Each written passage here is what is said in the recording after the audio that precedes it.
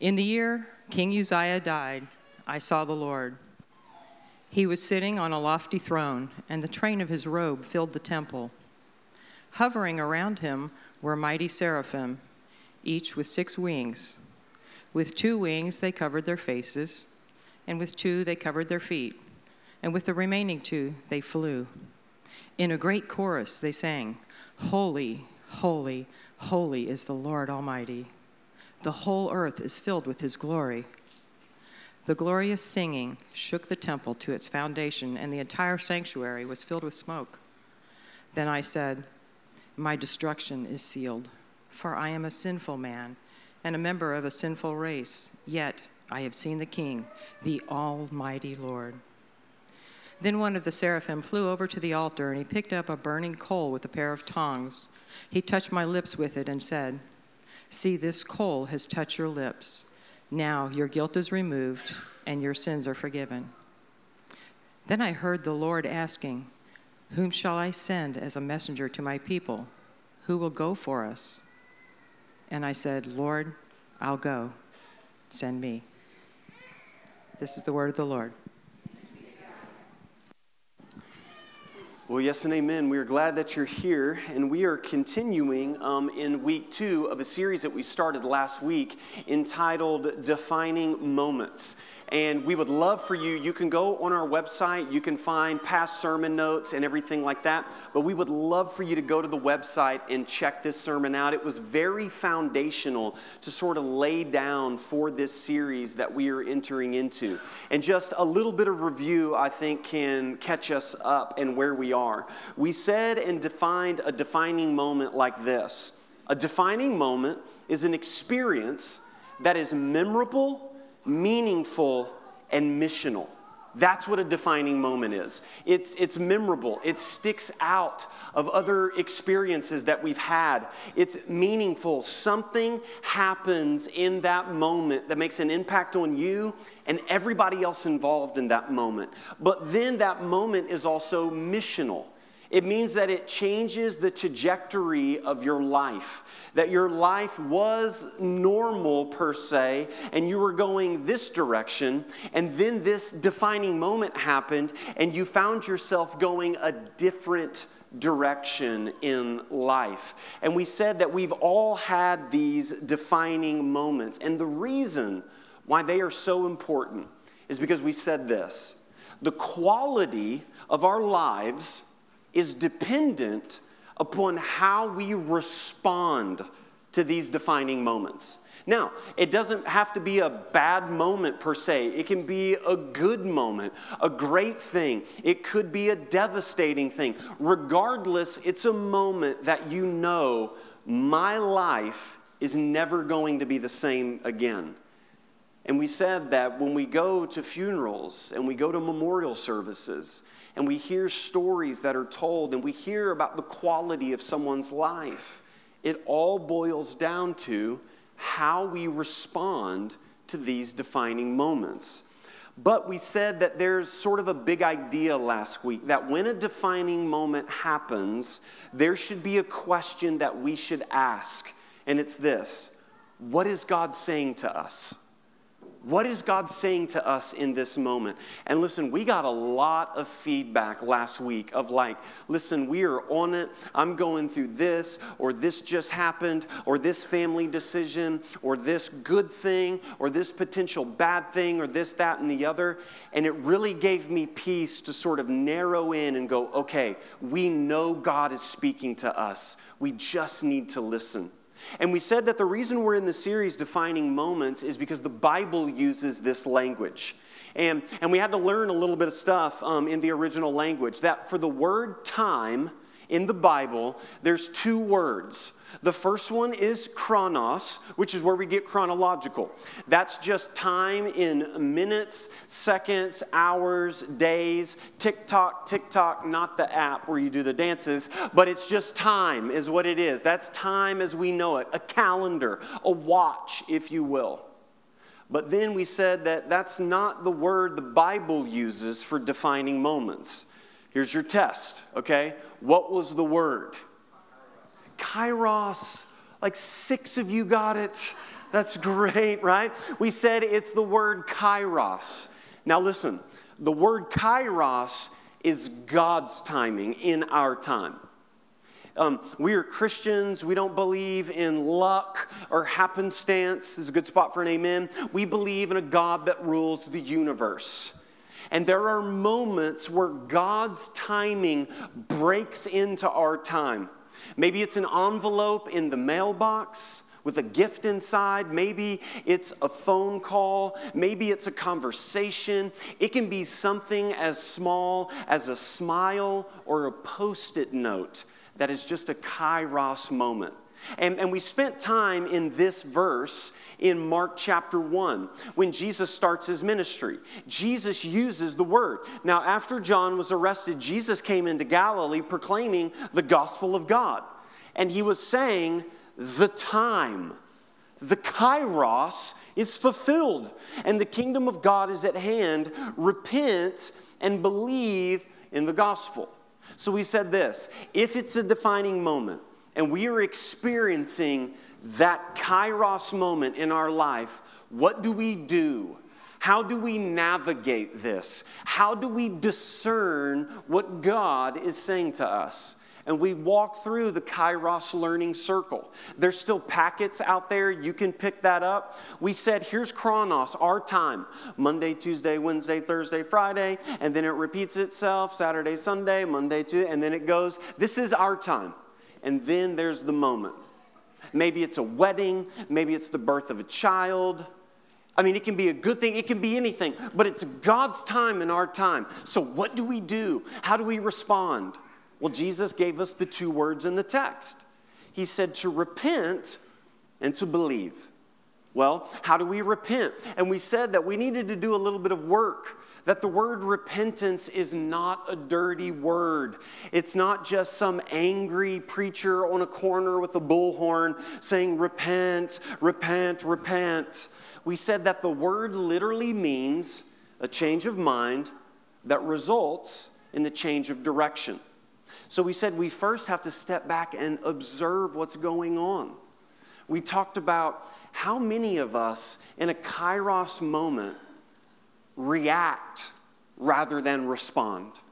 I mean, the boss comes in or the text message is sent, and then it is Bruce Buffer, it's time, ladies and gentlemen. And you put the gloves on and we react, and it causes more damage.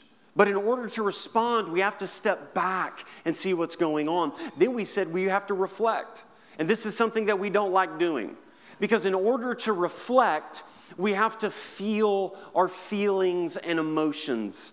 And we are very good at staying busy in order to not do that. And then we discuss. We invite people in. Hey, here's what's going on. I got a phone call from my dad, and I haven't spoken to him in a long time, and this was the situation, and this is what I saw and kind of figured out what was going on, and this is kind of how it made me feel and the emotions that I'm dealing with. And I just wanted to ask you, like, am I on the right path here? Or how do you feel about this? What's the insight? We said that repentance is this internal process. But then we said that we move to believe, which is an action word. We said that a good synonym for the word believe, take John 3:16, right? John 3:16 was really popular long before Tim Tebow, okay? Love Tim Tebow, but John 3:16 was doing its stuff way before him, okay? For God so loved the world that he gave his only begotten Son, that whosoever believes in him should not perish, but have everlasting life. Whosoever believes. We said a good synonym for the word believe in the Bible is actually the word rest. And when you insert the word rest where believe is, it changes everything. This idea of having an internal confidence that leads to an external action. That's what belief is. And we said that belief starts with a plan. That after you've discussed and you've seen, I haven't sent the text back yet, I haven't called yet, I haven't planned the meeting. We said that the saying is cliche, but it is true. If you fail to plan, then you are planning to fail. And so it's bringing people in. This is what I'm thinking about. This is what it looks like. What do we think? And then we said we need to invite them in for accountability. Like, hey, I need you to call me back in an hour. I'm going to have the conversation, or I'm getting ready to write the check to pay off the last bit of student loans. I'm doing all of this, and I need you to call in and check on me. It's inviting people in on the process. And then the last thing is this. Nike says it best, just do it. Just do it. And we said this, the greatest fear that we have, we can learn this, we can draw this, we can know this, we can have it all here. But the game changer happens when you step out in faith and you do it. And we said this, the outcome is not your responsibility. Listen, the outcome, what happens if there was a number 7 up here, that's not your responsibility. Your responsibility is simply obedience. That's what Jesus is asking of you. This is what a kairos moment is. And listen, we are really hoping that this language permeates our culture. That when you get together with your men's group or your women's groups that are getting ready to launch in the fall, that you are able to sit down at a table, and when someone says, how's it going? You're able to say, man, it's going good, but I got to tell you, I had a kairos moment this week. Just a God moment this week. And this happened, and this is how the language of discipleship permeates the culture here at Westside. And I'll just fill you in. I mean, we as a family had kairos moments this past week as we went around and met our teachers, our kids' teachers as the school year starts. And one day we went to the kindergarten center as our youngest daughter is beginning school, you know. And it's a big deal, man. It's a big deal. And so the whole time I'm whispering to her like, are you sure you want to go? Are you sure you want to go? And she's super excited, and it's great. And then we hurried up, and then got in the van, and then we went to the middle school. And then we talked with Roman's teacher, and I had just a moment of remembering when we went and did the first year of school with Roman. And it was like just last month, it seemed like. And it was just a kairos moment, and it's filled with emotions. And then we go and we meet Andy Grace's teacher. And then it's just like, wow, man, life is happening. Look at the potential that's taking place. And to step back and observe all that God is doing. One of the things that I felt like that we needed to bring a little bit of clarity to is maybe defining a bit more some of these kairos moments. Because if we're not careful, what we think is, and the great temptation in the Christian life and following Jesus, is that God only speaks to us in the mountaintop or the devastation of the valley. That it has to be either really, really good or really, really bad. But the reality is that God cares for the ordinary, everyday life that you live. That's the Christian life. Listen, the Christian life is not most lived out right now today, in the here and now, in this church service. That's easy. It's most lived out tomorrow when you're on the job site or you're at work. And so I want to look at sort of 5 sort of common kairos moments that we can maybe put some language to. And you can go, yeah, that makes a little bit more sense. I've actually been experiencing that. The first one is this, to put some language to it. 5 types of kairos moments. The first one is the brick wall. The brick wall. That's where everything stops, you headlong smash into a brick wall, and you're like, whoa, my life is changing forever. That can be tragedy, that can be victory, that can be anything. But it is a brick wall moment. Everything stops, my life is changed forever. But how about this one? The brick wall, and then the speed bump. Just think about you're driving in your car and boom, you know. Raise your hand if you're that person who does not slow down. You think they're called ramps to you. you're like, this is great, this is right. But you're driving along and just boom, just a little nudge. A speed bump is most of the time something that maybe keeps reoccurring in your life.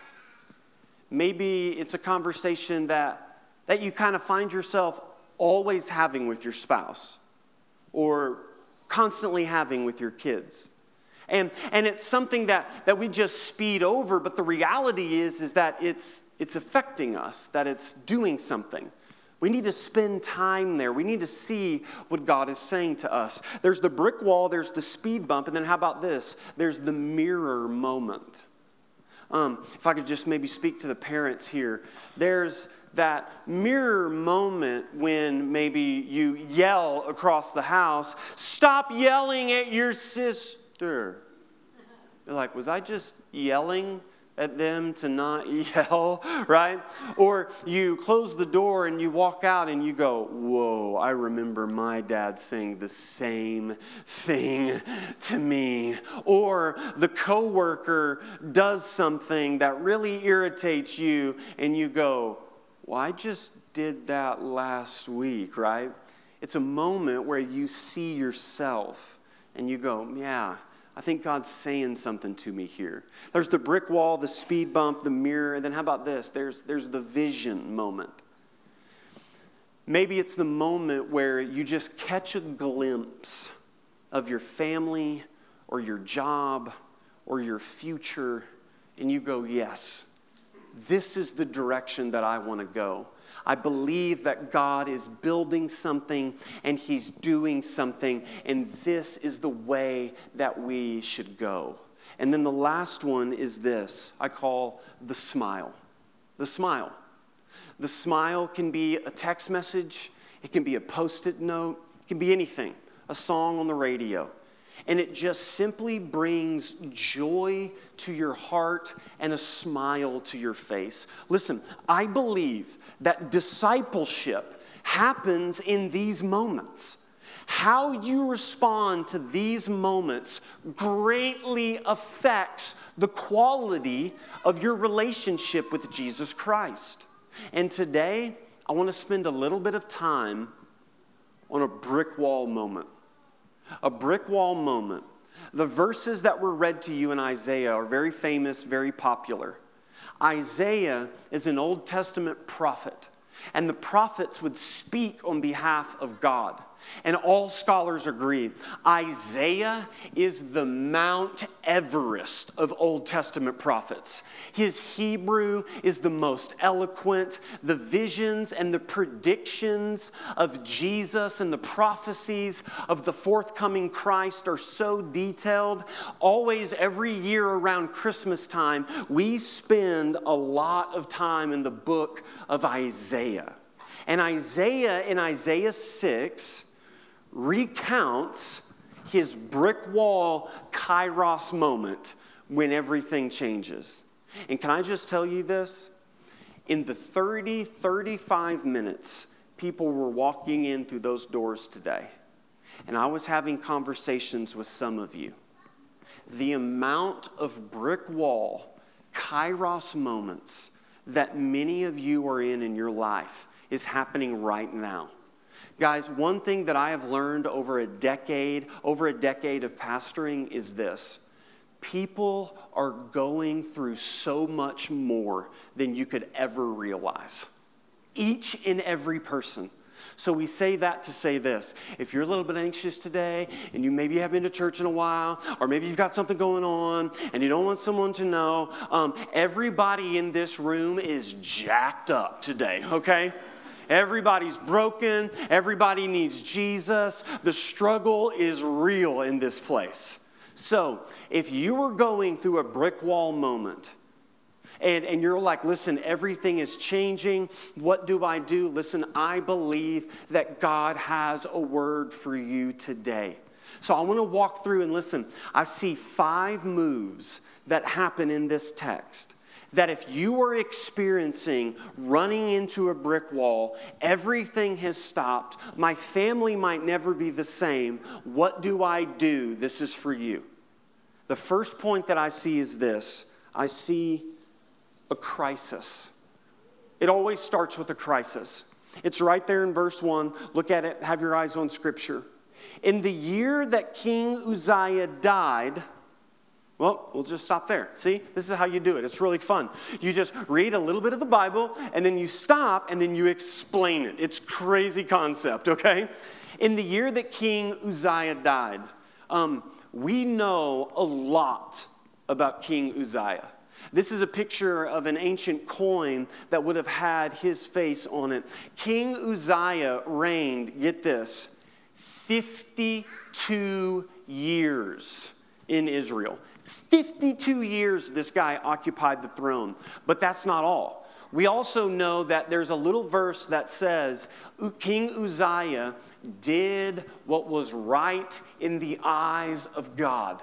Man, that's a way to get remembered in the Bible. Amen? So this guy reigns for 52 years. Israel is the most profitable that it's ever been. Prosperous, beautiful, things are well. War is not happening. Finances are good. Everything is great. He is keeping the Assyrians at bay. Everything's awesome. And then he dies. And what history records is that it was sudden and that it was unexpected.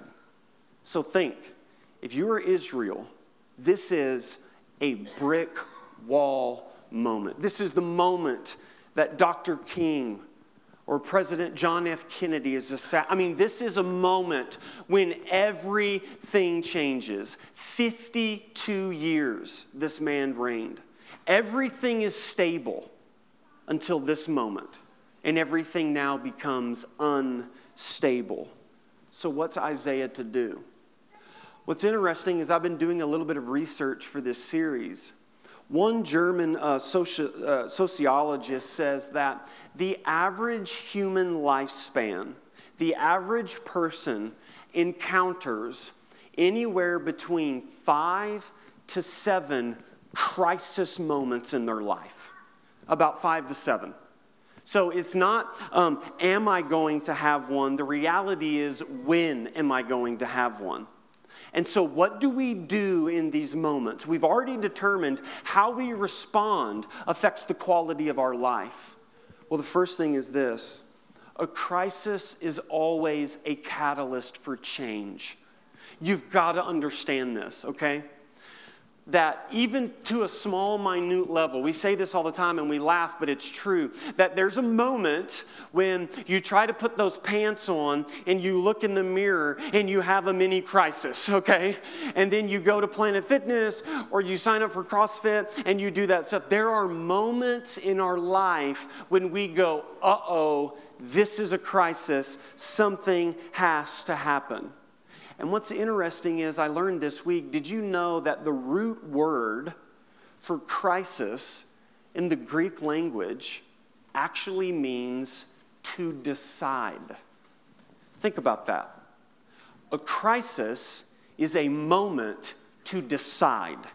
You have to make a decision. And last week we said this, indecision is a decision. Passivity is still a decision. So if you say, this is going to kind of work itself out, I don't have to worry about this, the reality is that an indecision is a decision. A catalyst right now, I want to just try to rewire your brain if I can. If you're in a crisis or a crisis is approaching, please understand this, that this is a moment that change can happen. But know this. You can't control a crisis. That's why it's a crisis. But you can control how you respond to a crisis. And let me stand up here today and go against the entire culture and everything that is ever told to you. You can't control the crisis, right? That's why it is that. But please listen to me. You can control how you respond. You do not have to be a victim. You can be a victor. God has given you people in your life and abilities that you have no idea about until the moment of crisis. I love what the United States Marine Corps say. They always say this, nobody rises to the occasion. Nope, never happens. everybody rises to their level of training. Everyone rises to their level of training. So in a moment of crisis, you have to decide. You can't control what is happening to you, but you can control how to respond. It's a brick wall. What do? There's a crisis. There was stability. King Uzziah reigned. No more stability. So what's next? Well, always with a crisis, there's a brief moment of clarity. There's a brief moment of clarity. Look at the verse. In the year that King Uzziah died, I saw the Lord. I saw the Lord. In the moment of crisis, when everything crumbles, there is a brief moment where your heart and your mind see past the crisis to what's going on. You know what's interesting? When you study church history, do you know the period of time when London reported the highest church attendance consecutively over an entire year? 1940 and 1941, when the Blitz was happening. And for 76 plus days in a row, the German army bombed the city of London every single night. Hospitals, churches, consecutively, constantly. And in that moment of crisis, people flooded and packed the churches. You know this to be true. Do you remember 9/11? Oh, funny. The highest consecutive church attendance, apart from the 50s and 60s, was around September the 11th when the whole nation changed. I mean, I remember churches did community services together. There were prayer services. People who said they would never darken the door of a church came flooding into a church. Why? Well, because of this. A crisis gives us clarity in the fact that we all desire a deep connection to God. Talk to someone at a funeral parlor. Go visit someone a few months after the crisis has happened, and they'll say things like, you know, the stuff that I thought was important is no longer important anymore.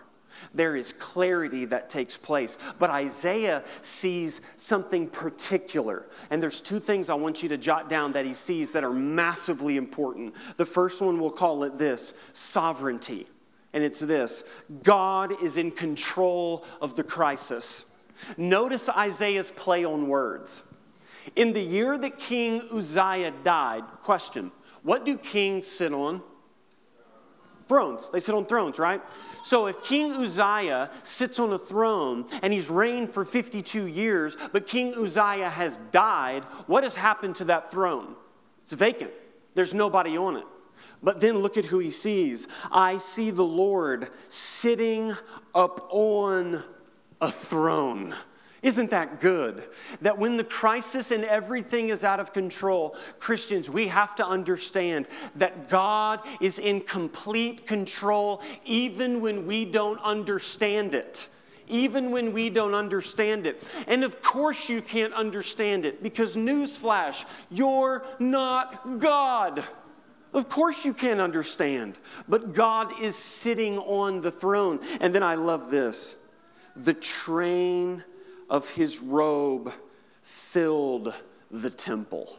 The train of his robe. When Queen Elizabeth was married, her train on her wedding dress stretched out of the doors of Westminster Abbey. I mean, just think about it, ladies. Whenever you were picking out that dress, did you ever have the thought of, well, I would love for the train to go all the way out of the church doors, right? No, you didn't think that, because you would go, I mean, who in the world do I think I am? I mean, the Queen of England or something like that, right? What does that represent? It represents authority. It represents honor. And notice, the train on God's robe fills the entire temple. And then there are these angels, the seraphim. Look at verse 2. And above him stood the seraphim. Each had 6 wings. With 2 he covered his face, and with 2 he covered his feet, and with 2 he flew. And one called to the other and said, Holy, holy, holy is the Lord God Almighty. The whole earth is full of his glory. One place in Scripture that an attribute of God is repeated 3 times. Theologians call it the trihagion. Holy, holy, holy.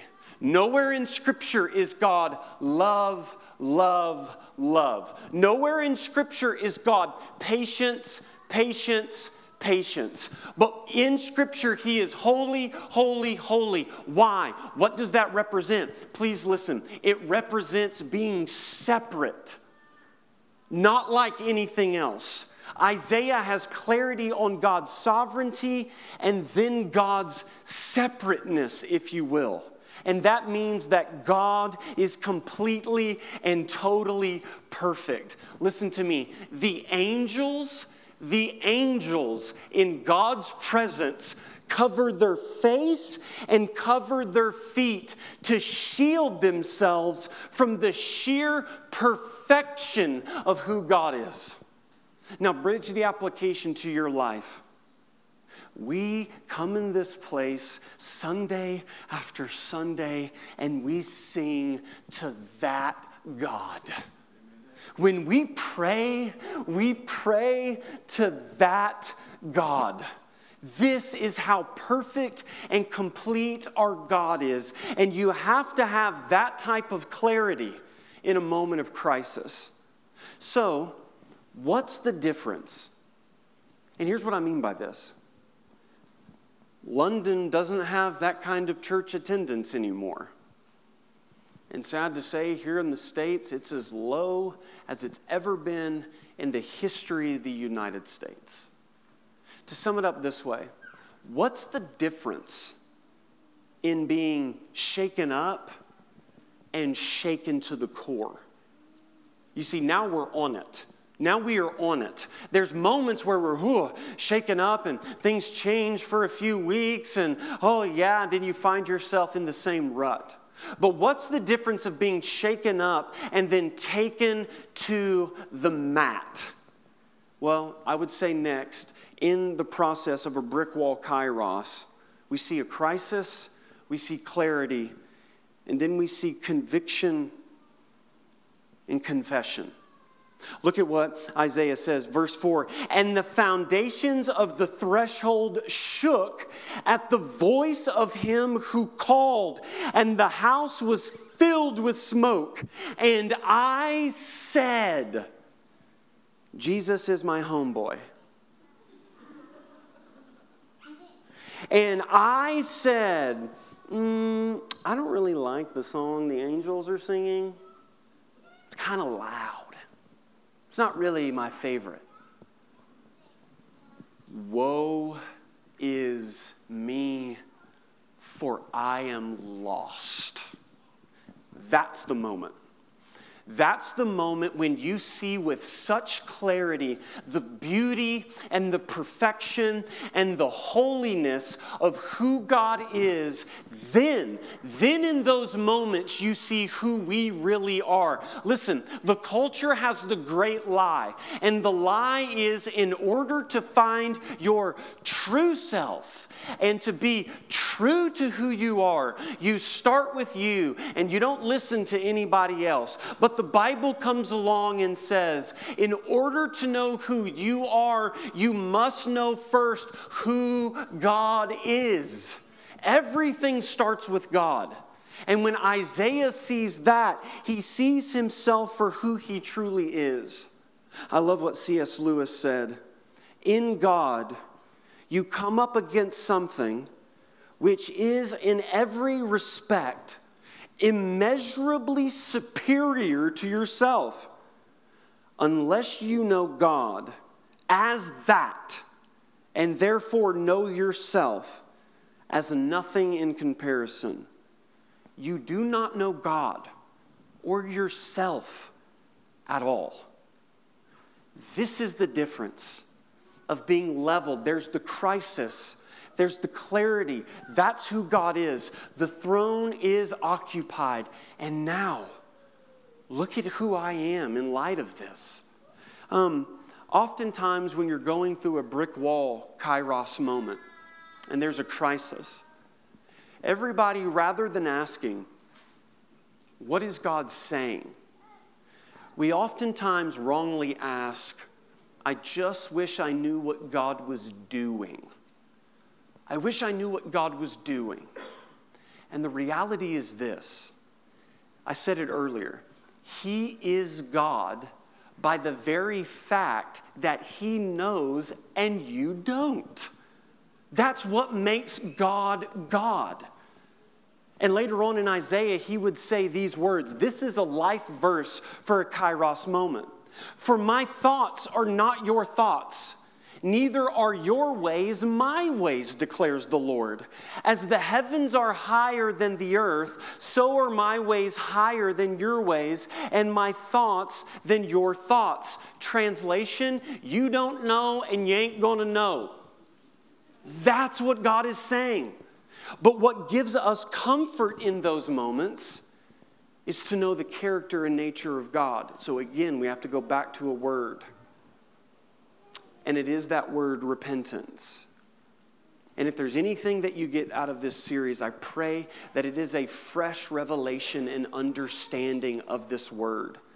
That it's not something that we do one time and grow beyond. Martin Luther, when he nailed his 95 Theses to the Wittenberg door as an accusation and charge against the Roman Catholic Church, he started with the sentence, all of the Christian life is one of repentance. That's where we start.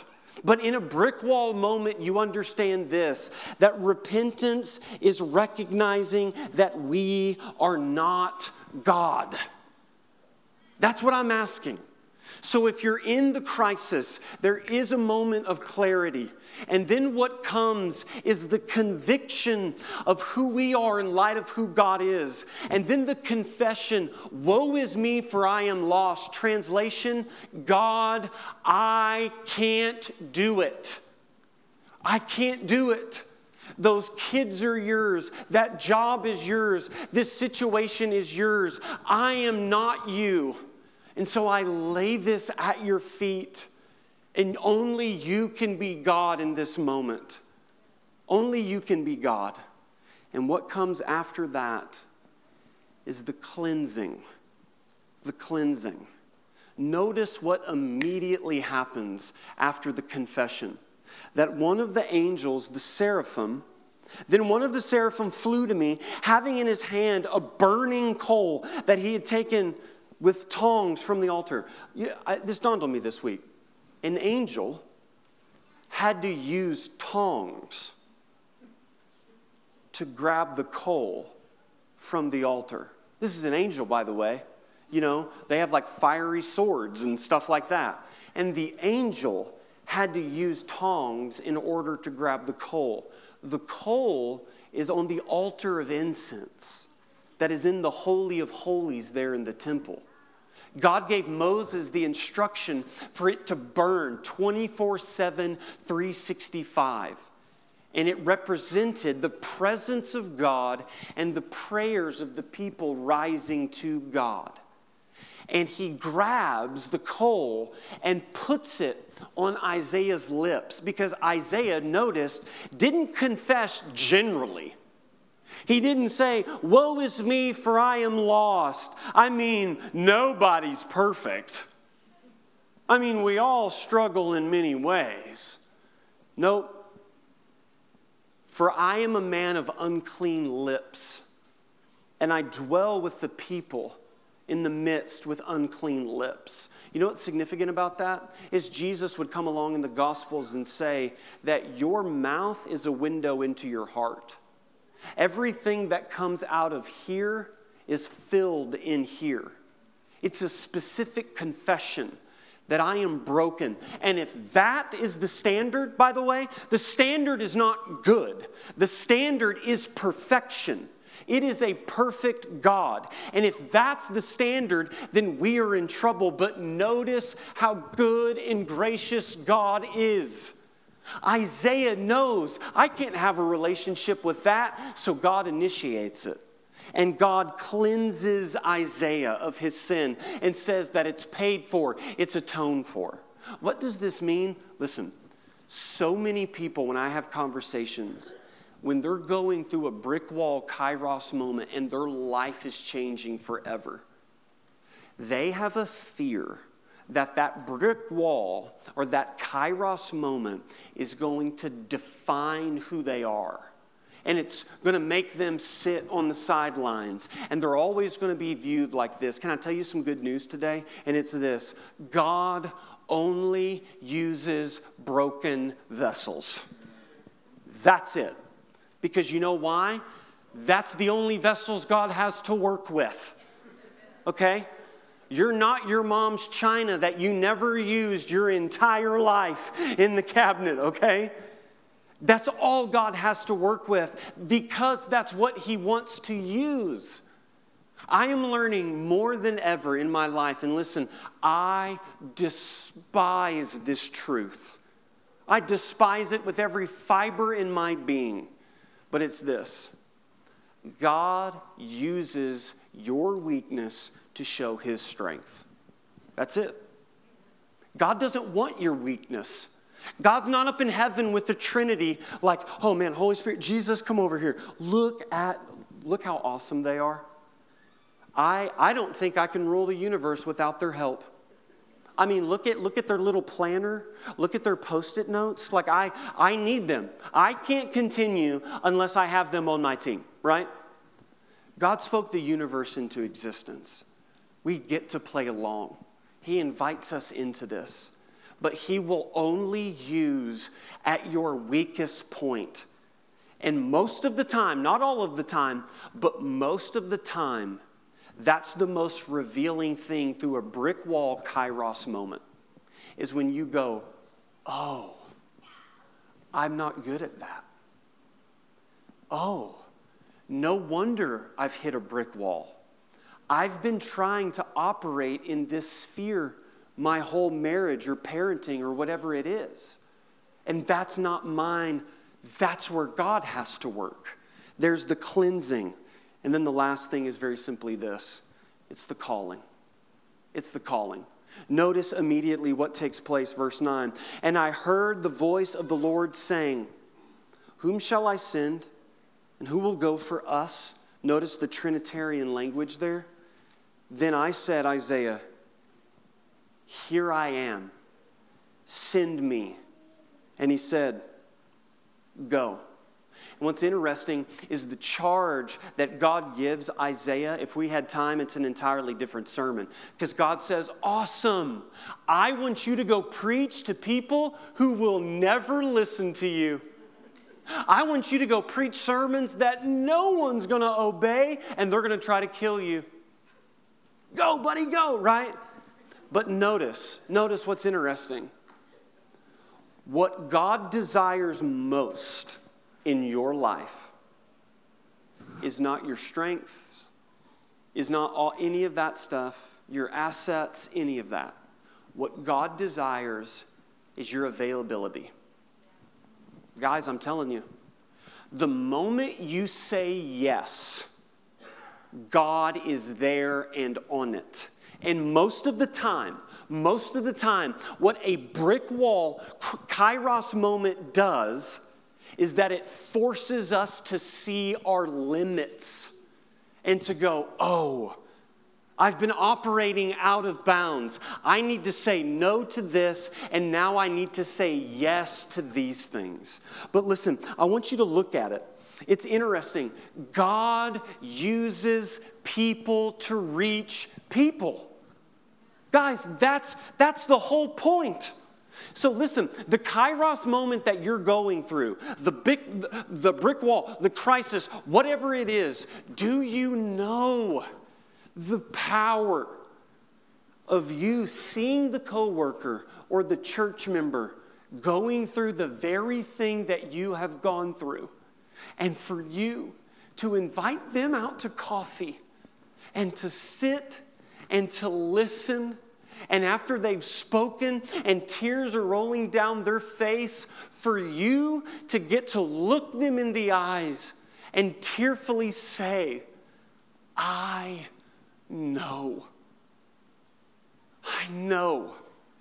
and I love you, and I am here with you. Listen, do you know how Westside's going to change and become a disciple-making culture? Not when Pastor Jason goes around and meets with everybody and does all of that, but when each and every person understands that you are a disciple maker. In that moment, at that table, I am not valuable. You are valuable. Because you've gone through the experience. God has given you the gifts. God has given you the clarity. God has empowered you in those moments. And then they do the same thing, and then the same thing. God uses people to reach people. And so look at the progression. Look at what it looks like when we go through the brick wall kairos moment. There's the crisis. Everything stops. And we have a moment of clarity. We realize our priority list changes. And then in light of that, we realize all of the things that we have left undone. And we confess and we say, I'm not God. I'm backing away out of this thing now.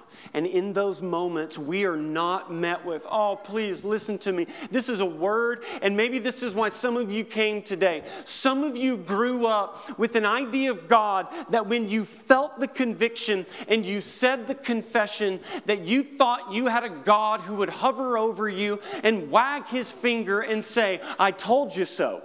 I told you so, you brought it on yourself. But that's not the God of the Bible. What you are met with is a cleansing and a mercy and a grace and a heavenly Father that embraces you in his arms and hugs you and cleanses you and then calls you and sends you out.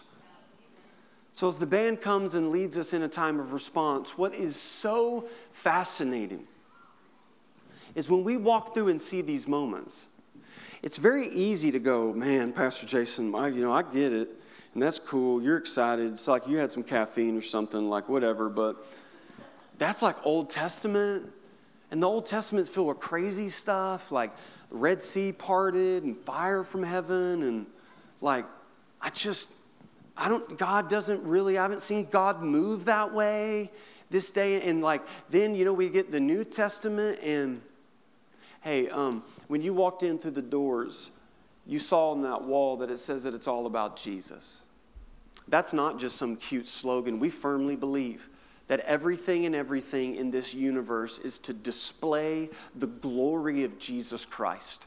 And we believe this entire book has one hero, and it's Jesus. And can I tell you something? Isaiah just didn't see God, meaning a theoretical concept and a cloud with a bunch of light shining through it. John chapter 12, Jesus says these words.